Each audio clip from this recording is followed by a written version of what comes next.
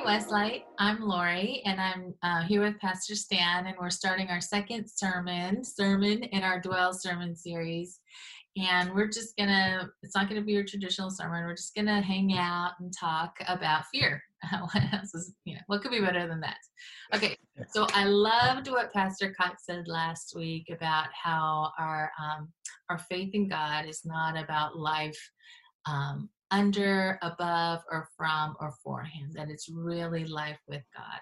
And I think when he talks about in scripture, like, do not be afraid, he's not saying like fear is bad and just trust in me and automatically stop.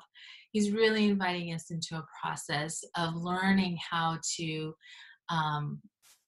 experience our fear and let go of our desire for control and experience presence with him. And, fear is not a bad thing. It's a good thing, because if we didn't have fear, we wouldn't know when we were in danger. So today we're going to talk about two kinds of fears, the internal fear and the external fear. And so for me, I'm afraid of pain and suffering. And I know it's a little dramatic, but I really am afraid of pain and suffering. And so my main motivation, is like, people may say I'm a planner, but it's really, I'm not a planner.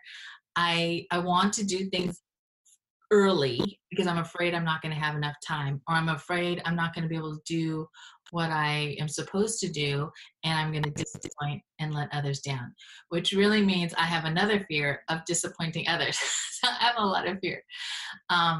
But when COVID-19 hits, which is like our external fear, and there's more to do, and things that we normally do take longer, then it causes more fear in me, because I might really run out of time, and things are really fearful now. And if I disappoint others, it's going to make it worse. So it's interesting how our external fears really magnify our internal fears. And so I don't think I'm alone in this. I think we all do this. And so, Pastor Stan, I was wondering, how do you experience this dynamic between internal and external fears?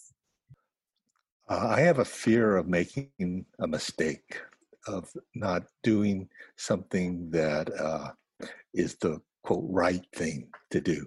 And that's fueled in when people come to me with a situation.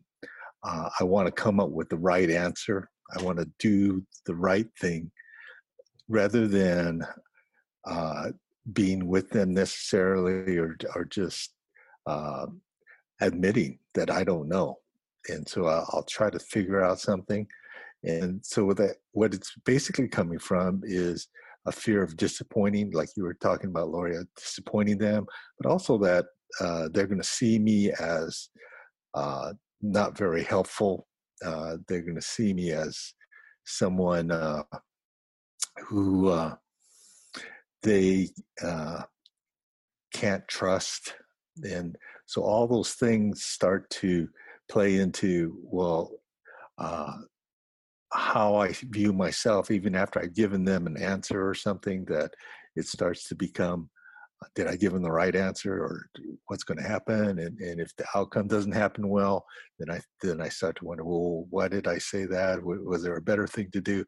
And it spirals, if I stay there, into where I really can come down hard on myself and really feel like I don't hear God's voice saying that I'm worthy, that you aren't based on what you do. And I start operating in trying to prove myself and doing things and doing good things. And then that's kind of my internal battle a lot of times.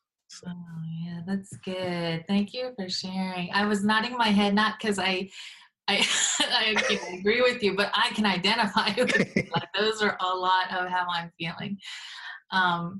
So this kind of reminds me of a conversation that we had a few months ago about, I think the fear and the external, and just kind of the tone, or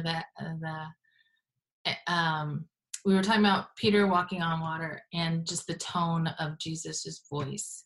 And that really stuck out to me. And so I thought we could talk about that. And I wanted to read the passage for all of us, Matthew 14:25-32. And in the fourth watch of the night, he came to them, walking on the sea. But when the disciples saw him walking on the sea, they were terrified and said, "It's a ghost."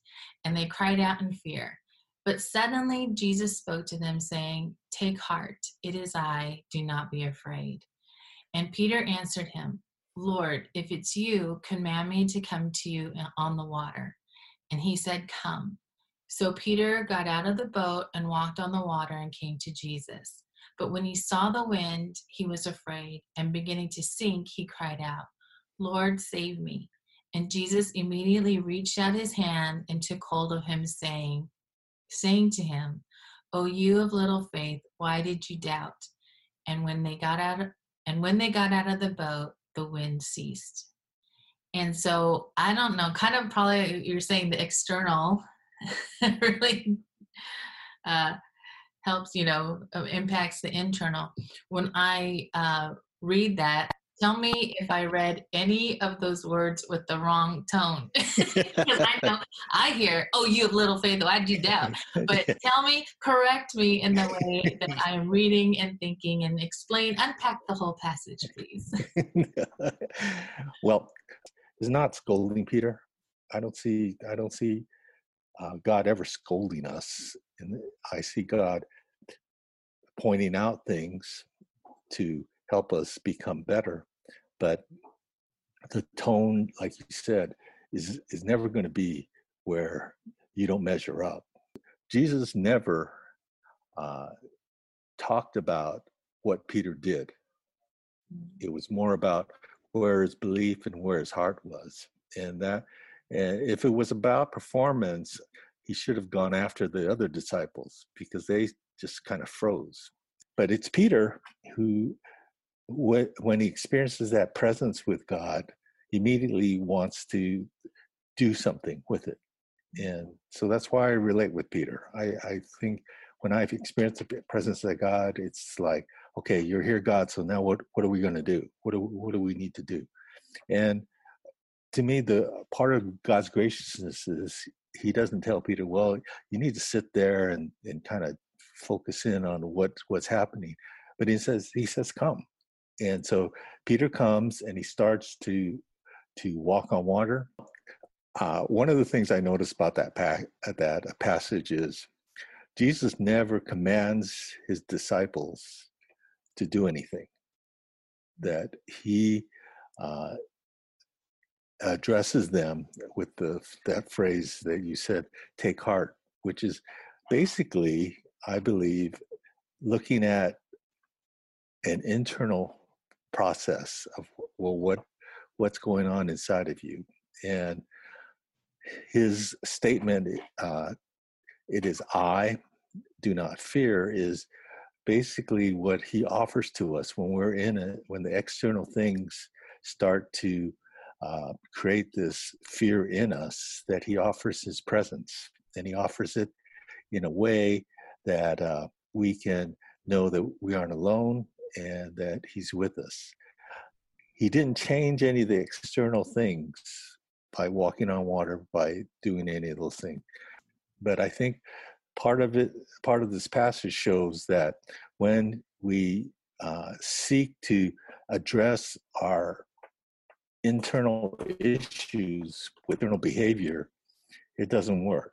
And for me, that's what happened with Peter, that he started walking on water. And I think part of the expectation was, well, if I'm doing everything that Jesus is doing, shouldn't there be a change? Shouldn't the wind and the waves stop? And what happens is they don't. And so then he starts to do what I often do is to look at, well, what am I doing? How can I improve it? Or, what is there? And so instead of focusing in on what God is asking him to focus, Jesus is asking him to focus on, he focuses in on the problem. All of this to say, I don't believe Jesus is scolding Peter when he says, "Oh, you of little faith, why did you doubt?" I think it's more like trying to help Peter see that, uh, you know, you can't base your relationship with me on external. So it kind of goes with what Pastor Kotz was talking about, that it's not about what you do for God. It's not about your activity. It's about, well, where is your heart? Is it with God or is it someplace else? And so when I hear, oh, you little faith, I don't hear that as a statement against Peter's faith. I see it more as a, look at Peter, you just have a little faith and look what you just did. You walked on water. And there is going to be something more than just walking on water. There's going to be lots of other things. And the why did you doubt, I see it as you don't have to choose that you have a choice to continue on. You aren't stuck at, well, this is how much my faith is, and that's all I'm ever going to do. So I'm never going to be able to do more than that. I think it's a matter of God was giving Peter a vision of what's the great opportunity that he was going to have. He loves us, and he doesn't want us to be under the impression that his love is meant for us to do things, or meant for us to prove our love. That it's more about, can we spend time with him? Can we trust him? Can we grow in an assurance that we're safe with him? And that even when there's storms and winds and things, that, well, because he's there, we're safe. And so it's kind of like what Kotz was talking about with Justin and the thunderstorms. You know, I know I have a tendency to try to explain things to like my children and things. So I would have talked about, well, thunder is not going to, it's just a sound. But I'm glad Kotz is better than that, and that he can just be with Justin and let him know that, well, the thunder doesn't scare my love away from you. And I think that's what God wants us to hear in times of stress and things and fear. So I'm gonna throw a curveball at you. All right. But so like in this pandemic, or even like in general, like whenever, like maybe you lost a loved one, or maybe you're praying like for God to heal them, or maybe you lost your job, or you're sick, or your mother is sick and you're really afraid. And then I feel like we assume God has abandoned us, or he's trying to teach us a lesson, or it just feels so alone. What would you say to that person? So basically, it's a matter of, when we are in that point of pain, is to be able to express our pain, to name the pain.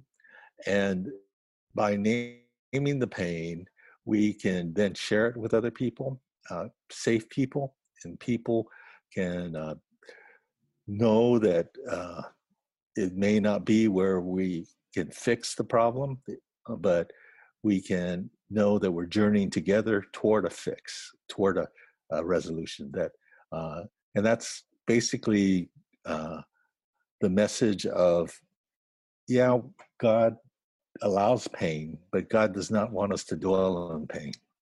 That he has a peace that he offers to us instead of pain. And it may not change the circumstances, but we are then better able to face the pain and not have it paralyze us, and not have it make us depressed and hopeless and in a downward spiral, but it's a slow upward spiral. So those are the things, to name it, to share it, and then to step into it together. Thank you. That's so comforting, because I think, our tendency, like you said, like Peter, is to look at the storm, or to look at our circumstances, and to remember that, that Jesus is He doesn't say, suck it up and we're going to stay and practice walking on water and all 11 of you come out, or we're going to do this together, right? He just has a heart of compassion and love, and that he wants us to know that he's with us. And that's our invitation. And I love the practice, like what you suggested, like we can do that this week. And for those of you who are listening, we're going to post those questions and those things that we can reflect on our website. But yeah, I thank you so much, Dan, for sharing. And I think we both can say to you, all of us, that our hope for Westlight is that we would, as we go through this series in the next couple weeks and the rest of this pandemic thing that we're going through, that we would really, not focus on what we don't, on the circumstances. Don't focus on the circumstances, but focus on Jesus, who loves us, who is for us, who's on our team, he's on our side, and he's with us. And may we all learn how to dwell with him. Okay, thanks. Thanks, Lord.